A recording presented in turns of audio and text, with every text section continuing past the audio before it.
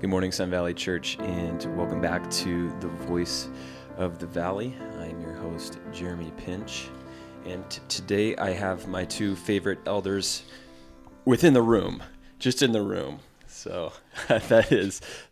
We're the only elders. That's right. Yeah. Sorry, yes. Andy. Sorry, David. Yeah. But you could also say we're your least favorite. Well, that's only if you're not in the room. Yeah. Yeah. So who are these elders that are with you this morning? This is John Schubert and Rick Lyon. Yeah. Thanks, guys, for joining me this morning. Glad to be here. So, over the last couple of weeks, we've been going through doctrines that our church teaches, looking at baptism, looking at the Lord's Supper, looking at biblical eldership. And now today we're looking at the role of women in the church. And this is always a hot topic within the church at large. But we're just going to take the time to look at it, teach what we believe, what we see in Scripture, and hopefully this will be encouraging to you. So to get this started, let's go back to the garden. What was the role of man and woman from the outset of creation? Well, it was God created all things. He created the earth and all that's in it. He created the animals, but he didn't have a relationship with any of them. He created Adam, unique to all the other creation, to be in relationship with him personally, to walk. The Bible says they would walk in the cool of the evening and be in relationship with them. And it says that in Genesis that as he looked around creation, he saw that everything had its equal partner.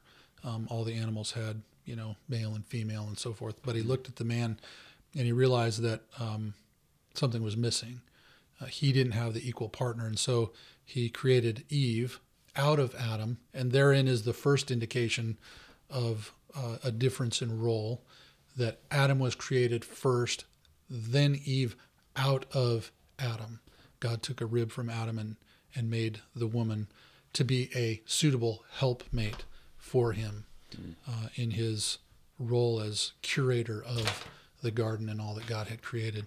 So therein we see the very first indication that there is, although equal value before God, and he was in relationship with both of them, yet there was a difference in role in that relationship, that she was created out of Adam by God and for Adam as a helpmate. So that's probably the first thing that we see. Yeah, and I think it's important to establish the distinction of roles biblically, because in our opinion, there remains a distinction of roles. There are things that women are supposed to do that men are not, and vice versa. And so those distinctions are based on the biblical order of things. But behind, and I think a little more deeply than simply the role of women or the relationship with man and woman that God had, is they were created for the glory of God, obviously. All of creation was designed to bring glory to God. And so it's important that if we're going to glorify God as individuals or as a church, we need to reflect the purpose of our creation. We need to embrace the roles that God has expected man and woman to follow. That is the best way to glorify God, is to fulfill the purpose for which we were created.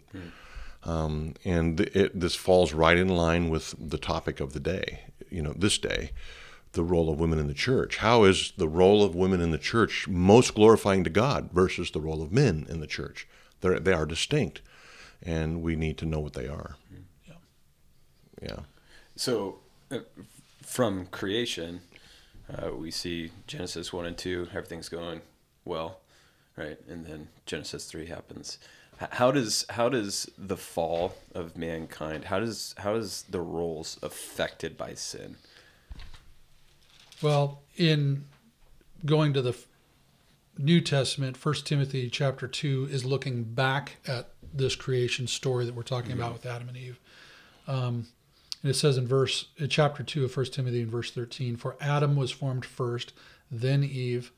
And Adam was not deceived, but the woman was deceived and became a transgressor." And obviously we know that Adam became a transgressor, and because of that sin, of his sin, he became the beginning of sin for all mankind. All mankind has fallen to sin ever since Adam and Eve. But the interesting thing is we look at this unique role that God created them. Adam was created for God, and Eve was created for Adam. Not that she was less important to God, but there was an order that God established to point to submission to the King of Kings, the God of the universe, the one who created all things. And when Eve was deceived, she saw what she was not supposed to do. She decided it was what she wanted to do, and she usurped the authority of her husband to gain something that she wanted. And Adam fell prey to that same deception and gave in to sin as well. And so what's interesting is she usurped her husband's authority and fell into sin, and he usurped God's authority. Adam, and in turn, tried at least to usurp God's authority and say, "I can be God of my life. I can be in control." God's trying to hold something from us, and the rest of humanity has fallen into sin. And this particular text that you read from 1 Timothy 2, Rick, has been used by feminists to prove, or to try to prove, the problem with Pauline doctrine and theology concerning women. Paul sounds there pretty anti-female, right, when he says it was Eve's fault. If it wasn't for Eve, she was deceived. He wasn't. Yeah. So that's been a point of contention for a long time. But if you think about the creation story up through the 3rd chapter of Genesis, you discover that not only is she deceived and tries to usurp the power or authority of her husband, but Adam was negligent in leading his wife. Right. Where was Adam? Yeah. When Eve was deceived? He had a role to guide her, to protect her, to protect her. And he didn't. No. In fact, he succumbed to her leadership. He encouraged her leadership.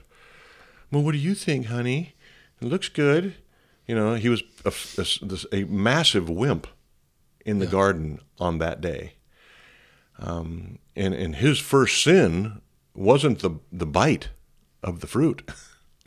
His first sin was allowing his wife to do it and not protecting her from it. So both are sinners. Both fell equally. Right. Even though Paul's comments here in 1 Timothy stand, and we'll get to that in a minute, why did he say what he said? He was saying that to make his point regarding the women's role in the church, and we'll get there in a minute. But the fact of the matter is, Paul didn't think that Adam was innocent. No. He spent a lot of Romans proving that Adam wasn't innocent. And so it's important that our listeners hear that. Yeah. Well, like he said, in Romans, Paul indicates, in Adam all have fallen. Yeah. He's the father of all sin in humanity. Yeah. That's on Adam. Yes, exactly. So I think that's important to, get clear. Yeah. Paul's not a woman hater. Right. Rick, before we started this podcast, you said that, when we talk about the role of women in the church, a lot of flack comes as like Scripture is against women. But you made this comment that actually Scripture is overwhelmingly affirmative towards women. So how has God used women throughout the Old Testament and New Testament?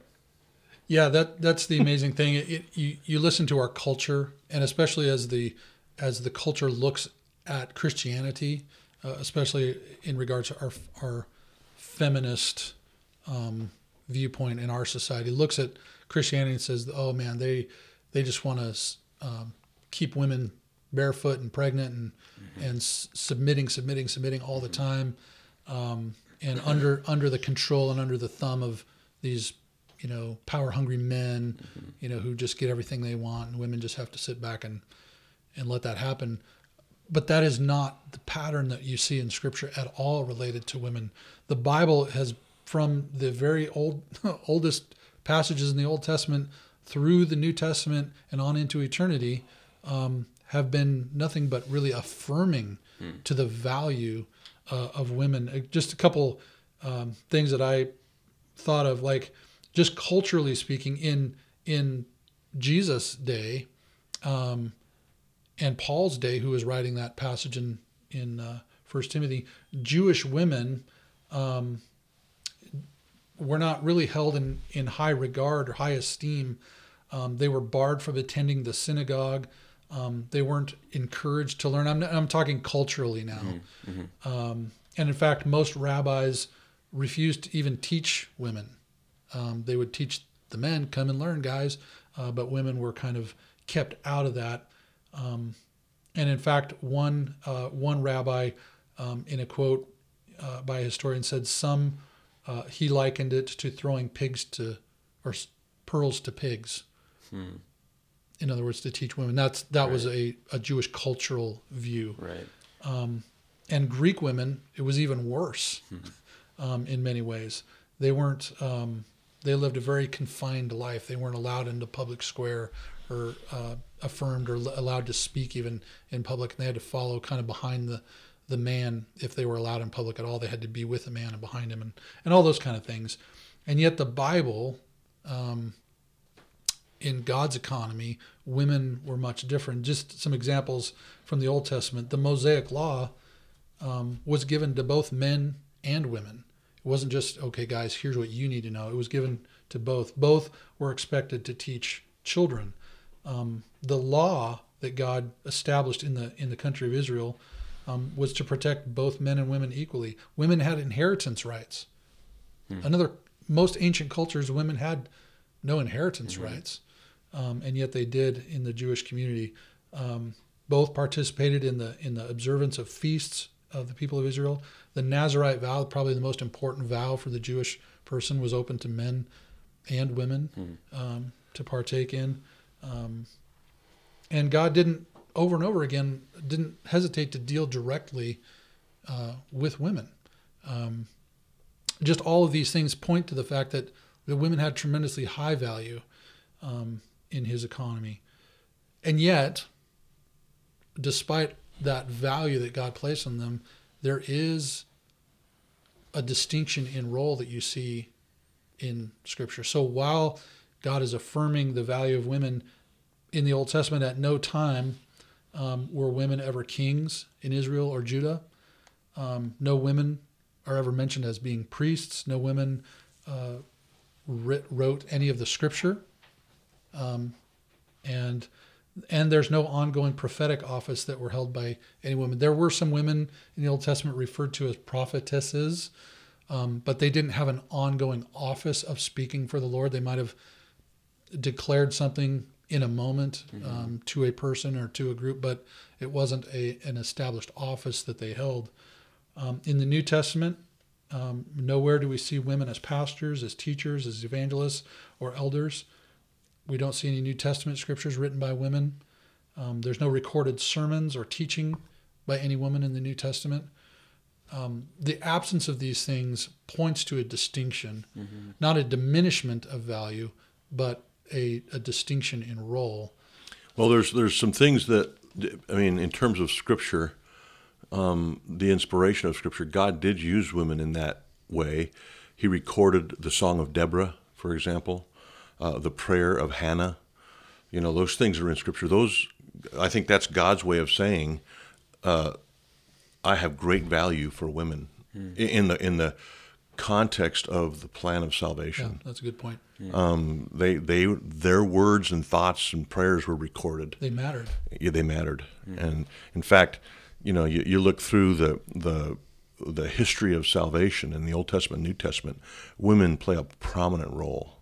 all throughout. Sarah's not a small figure in the Old Testament. Esther. Esther and Bathsheba. She not only played a vixen's role, but she was also in the line of Christ, as was Rahab, and all these different women that are Ruth and that they're in the line of Christ. Read the genealogies; they're there. The prayers of these Old Testament women, the songs that they sang, and some of them were warriors. They went to war.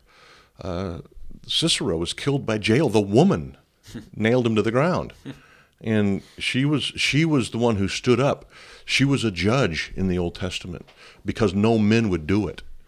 So the women are prominent throughout Scripture. Yeah. Which we're thankful for, right? Yeah. It gives us some defense to the accusation that the God we serve doesn't care about women, or the men who wrote the Bible didn't care about women. Yeah. Actually, it's the opposite. Well, we record the thoughts of Mary and Elizabeth. Yeah. When Christ was coming onto the scene. Mm-hmm.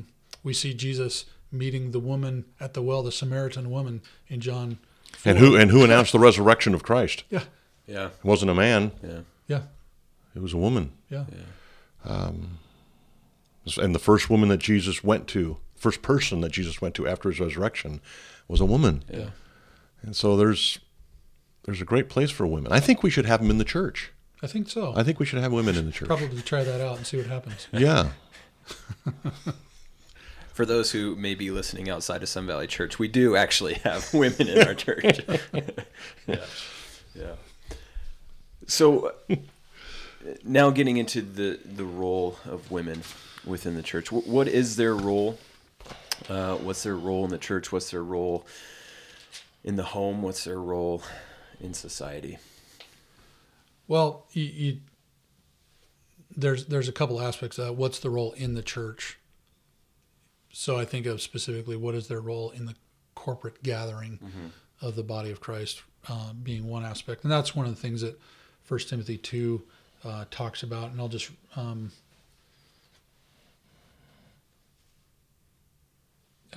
read part of this. He says,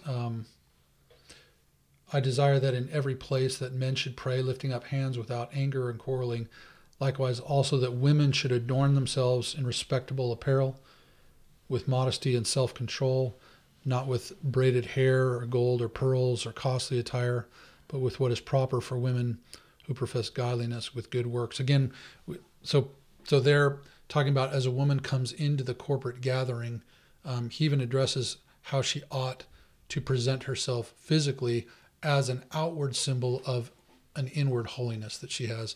And again, culturally speaking, in this day in Ephesus that Paul's writing to Timothy in Ephesus, there were women who had great wealth in that society, and it was not uncommon for them to make a great show of themselves by adorning themselves with all sorts of wealthy-looking stuff. Yeah, they would braid jewelry into their hair. They would have gold and these things that he mentions, pearls, not just on their wrists and fingers, but in their hair, and making a show of their wealth as they walk into the assembly. The idea was, Paul's like, these women aren't coming in to make much of God. They're coming in to make much of themselves. So this isn't saying that women can't wear jewelry or braid their hair in our church. That's not the situation in our day. That's what you're referring to when you're talking about culturally. Right. It is what Paul's addressing here is an inward passion to be known by others and to be recognized and adored. And on the other hand, it's not a show of godliness to dress as ugly as you can. I mean, this is not what Paul is saying. No, part of the heartbeat here is they were coming in such a way that it was distracting from what they were there to do, which is hear from God, worship Him, pray to Him, gather in His name. And so, you can be, as these women were an example, you can be over the top, quote unquote, beautiful and ordained or ornate. Ornate, that's the word. Yeah. And that can be distracting. We're not going to ordain the women. Or you could come in, in your ripped up sweats and be distracting, disheveled. be distracting in that way. Right. And I think the same could be said of men. You know, Sure. So the point is, when you come into the corporate gathering, you want to help others focus on the Lord and not on you. And that was part of what he was addressing there as their physical attire. He's not saying we want ugly women or ugly dressed women, but appropriate for the purpose of helping others focus on the Lord and not on you when you walk in. And then, so that carries a certain amount of controversy in our day. People, they're saying they want, ugly women. Well, we've kind of talked about that. But then here's this next verse, 11 says, "And let the women learn quietly with all submissiveness. I do not permit a woman to teach or exercise authority over a man. Rather, she should remain quiet." Now, again, this is talking in the corporate context, the gathering of the believers, that Paul says he starts with a command, and it isn't the command he starts with isn't that they should be quiet. The command is actually let them learn. That's the first command in that sentence. And the reason I pause on that is because that in itself is an overwhelmingly affirming thing to women. He puts that word in the original language in a command form, not, hey, it'd be a good idea or it'd be a fringe benefit if the women learned something. No, he says, let them learn. The women need to be receiving the word of God taught, just as the men do. They need to be receiving it taught versus, well, we'll teach the men and the women have no role in hearing it. There are other passages in 1 Corinthians that talk about if a woman has a question, she should go to her husband and ask him. That's in the context of if she wants to publicly if she wants to bring something up that she's thought about, that there's a proper role for the husband to help teach his wife. But in the public preaching, she's encouraged to be there. Yeah. In fact, she's commanded to be there. And commanded to learn. And to learn. So I think that's important. I mean, we're talking about some very practical things here. It's not okay, in my opinion, for men or women to miss the teaching of the word, the corporate setting. It's not okay. They should be in the corporate setting, hearing the preaching of the word. Every woman, every man. Yeah. So there's not a place for, well, I'm tired, or I can't do this, or I can't do that because I've got this, or I've got that. No, it doesn't matter. This is a command, like you said, Rick, to be in or under the teaching of the word. I think that's really important. Yeah. For Sun Valley. Yeah.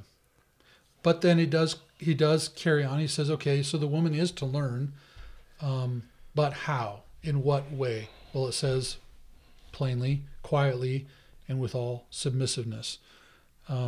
Quietly isn't referring necessarily to silence, like she can never say anything, or that, but she is to not in a teaching capacity. Mm-hmm. She isn't to open her mouth to instruct the entirety of the body, as is clearly spoken there. Or exercise authority over man in that regard, in teaching. Right. So we're not in sin by having Mary Stoneman lead our children's ministry. Right. Mm-hmm. She has an authority over any men that are in her team, children's ministry team, but not outside the authority of the elders. Right. I think that's a key point. So Mary's not in sin. Our church is not in sin by having Mary be in that role, because she is under the authority of the elders in that role. Mm-hmm. I think this is an important place to interject the question some have been asking me about a recent addition to women readers. Every Sunday morning at our church we have the scriptures read. Mm-hmm. And of late, it actually isn't started of late. We actually did this quite a long time ago, but it kind of went out of practice for a while. But now in the past, 6 months, we've had a couple female readers read the text. Mm-hmm. for Sunday morning, and there's been some questions about that. And I think it's important to make a distinction between what we're allowing to occur in the reading of Scripture, allowing a woman to read Scripture publicly, the difference between that and teaching the Word. There is a massive difference between the two. Mm-hmm. And that's the difference that the elders have settled on. It is not a move against Scripture to have some women in our church read the Scriptures to our people. She's not expositing it. She's not teaching it. She's not making any comment on it. She's simply reading the Word of God publicly. We think it's a wonderful opportunity, a wonderful way to demonstrate our esteem of the value of women in the corporate meeting. Yeah. This is not a sin against women being quiet or a sin against women, the instruction to not teach. They're not injecting themselves into the service uninvited. They're not teaching anybody in the room. They're simply participating in the worship service together with the rest of the people there. Does that make sense? Am I reflecting what the elders have decided, Rick? Yeah, absolutely. And it is interesting that we get those questions, but I think it comes out of the culture that we're in.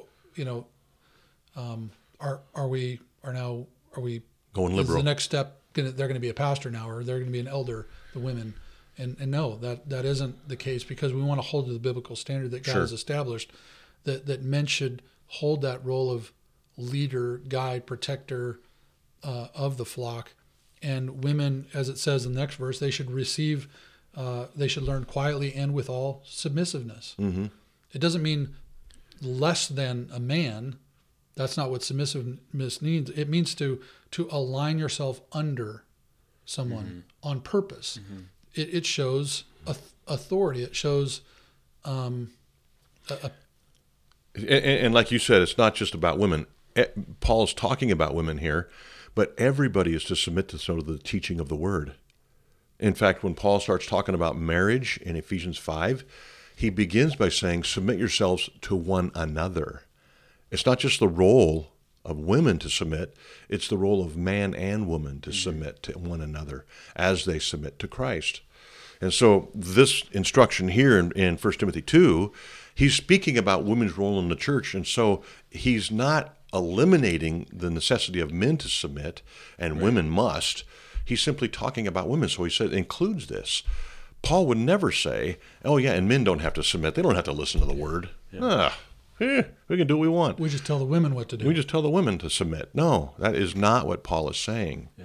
But the reason he includes that term here is because it's expected of everybody in worship. Yeah. Everybody should be submitting to the teaching of the Word. And that word implies not just accepting, but actually being in attendance, submitting to the teaching. When your church is teaching the Word, you ought to be there. Yeah. It's how you submit to it. You're there. You're in the room, and which is a great argument for Sunday seminars. Why aren't you there? If you're not there, you're not submitting to the Word. Well, I'm there on Sunday morning service. Great, you should be. But the elders in our church have deemed Sunday seminars as another venue for the Word to be preached, the Word to be taught. And so the people in our church ought to submit themselves to that. Yeah. Place themselves under it. And so sitting in the lobby is not an option if you're going to be obedient to the Word. When there's Scripture being taught in the commons, it's not okay, in my opinion, to just skip it because you're not interested. I think this may be a hot button in our church right now, but I think we ought to go there. This is a call from God for the body of Christ to submit to the elders' teaching of the Word. That's what's happening here at Sun Valley Church. We not only teach the Word in our Sunday services, we teach them in our Sunday seminars. Our people should be there. Mm-hmm.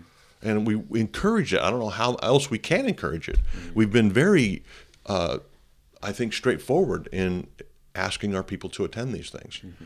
So if you're out there, Sun Valley Church friend, and you're not attending the teaching of the Word when it's offered, I think you ought to pray about that and consider what you ought to do. Yeah. Well, furthermore, this idea that women shouldn't teach corporately, it doesn't preclude in the Bible that women are unable to teach in some capacity or in some venue. We see even examples in Scripture. Timothy was taught by his mother and his grandmother. They taught him the Word of God as a child. We see women are commanded to teach children. In Titus, women are commanded to teach other women. Priscilla and Aquila instructed Apollos in Acts chapter 18, but in a private setting.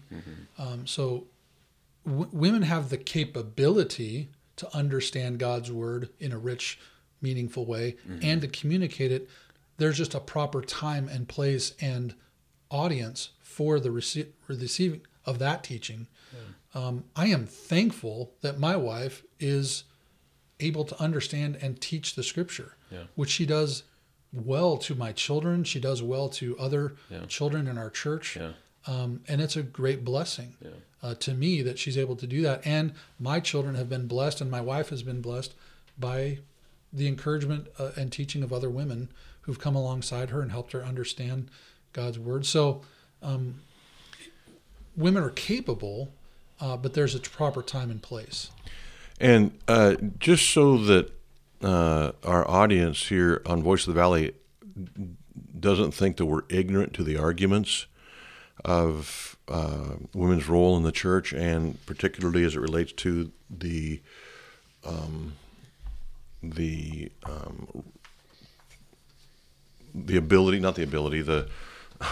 possibility of women teaching in the church. There are others who disagree with us that are godly people. There's one of my best friends who I went through college and seminary with,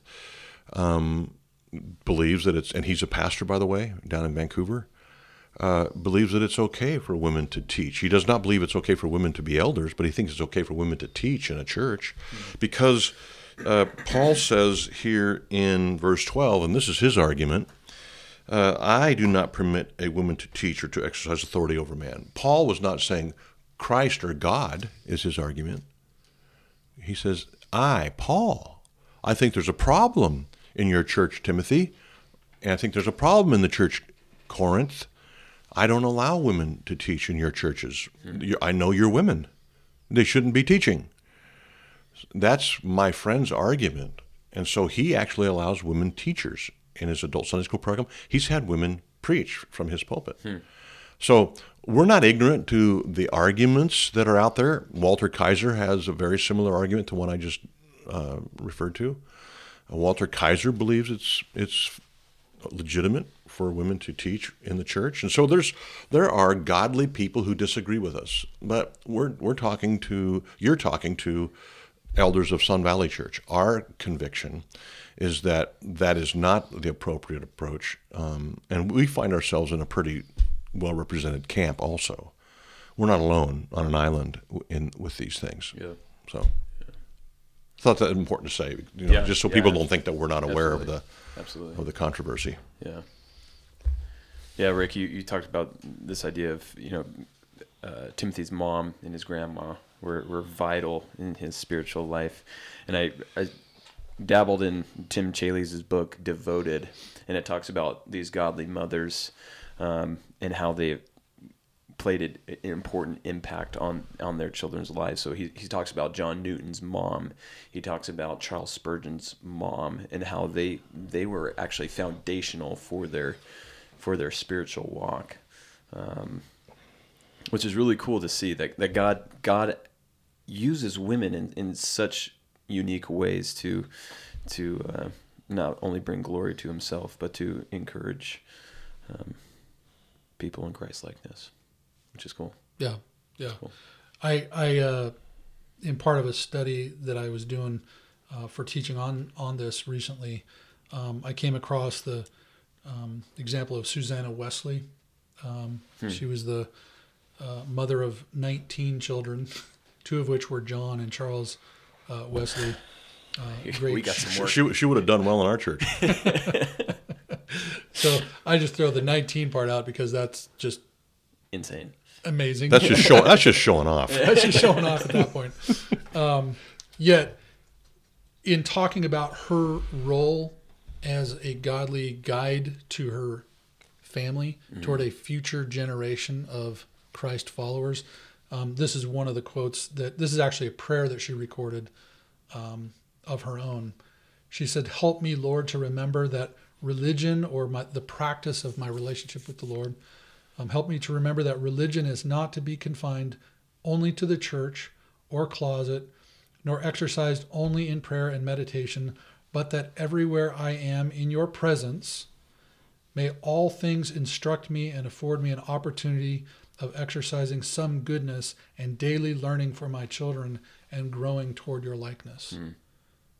So she's saying, Lord, as you instruct me, may I see everyday opportunities to make that instruction known to the future generation. So like she talked about, whether I'm at church or in the closet doing busy work around the house, or At the market, anywhere. I'm at the market, anywhere I am is an opportunity for me to exercise godliness and to train up my children to exercise godliness. Yeah. I mean, I can't think of a more important role, hardly, than that. I mean, does it get much more important than what Susanna Wesley, was seeking to do with her children? So, women have an incredible responsibility to affect the future of the church by training up the next generation and by encouraging one another and coming alongside the brothers and sisters in Christ and encouraging them in the Lord. Their calling is tremendously high. Yeah. Well, we are over time, but I want to ask this final question.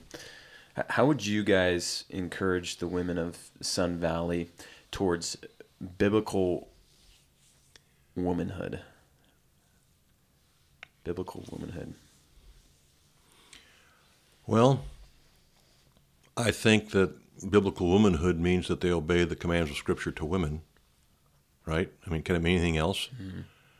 I think they should respect their husbands. I think they should raise their children in a godly fashion in the nurture and admonition of the Lord. I think they should support their families. I think they should pray for the church and their husbands and their children. The example that Rick just gave of Susanna Wesley is a tremendous example. I think they should bear children, and our women are on fire at Sun Valley with that. Their husbands have something to do with it. But what's that? Their husbands have something to do with it. Yes. So this is what women should be doing in our church, and they are. Mm-hmm. And I'm so thankful for them. We got a wonderful crop of young ladies, of all age ladies in our church. A wonderful balance of mature, believers who are walking with Christ, and the younger women who are bearing children and glorifying God and supporting their husbands and nurturing their children and raising them up to love God and follow Him wholeheartedly. I think it's wonderful what we're seeing in our church, and I want to encourage it to continue to go deeper in your knowledge of Christ, ladies of Sun Valley. Continue to look for ways to encourage your husbands and to pray for the church and to continue to have an influence on your children no matter how old they are. Be an encouragement to other women. Titus 2.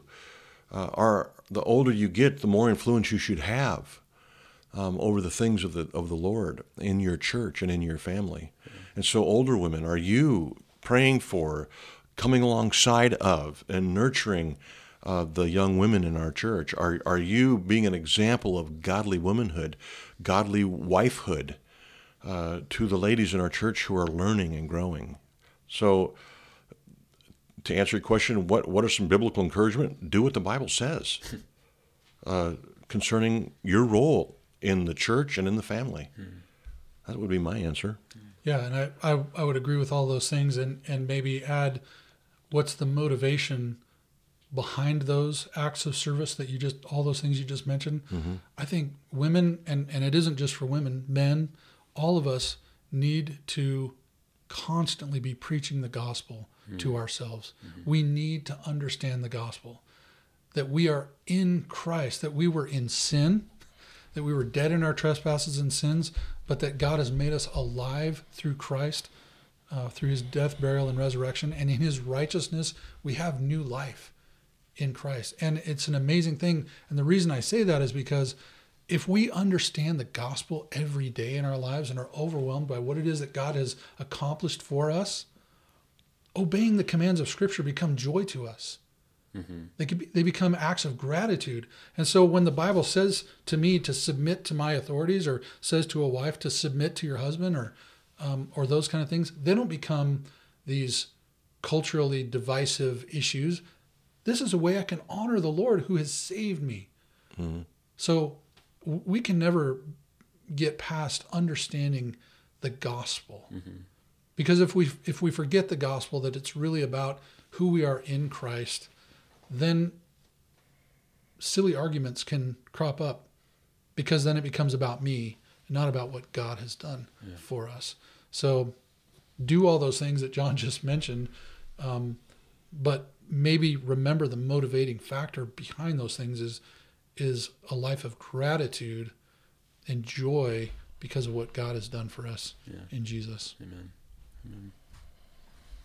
Well, church, we hope that this has been encouraging to you. There's application points for both men and women from this podcast, and I hope that you take those things to heart and apply them. Well, we look forward to being with you on Sunday and next week on The Voice of the Valley as we begin a 4-part series on the Advent season, which I look forward to. Have a great day, Sun Valley.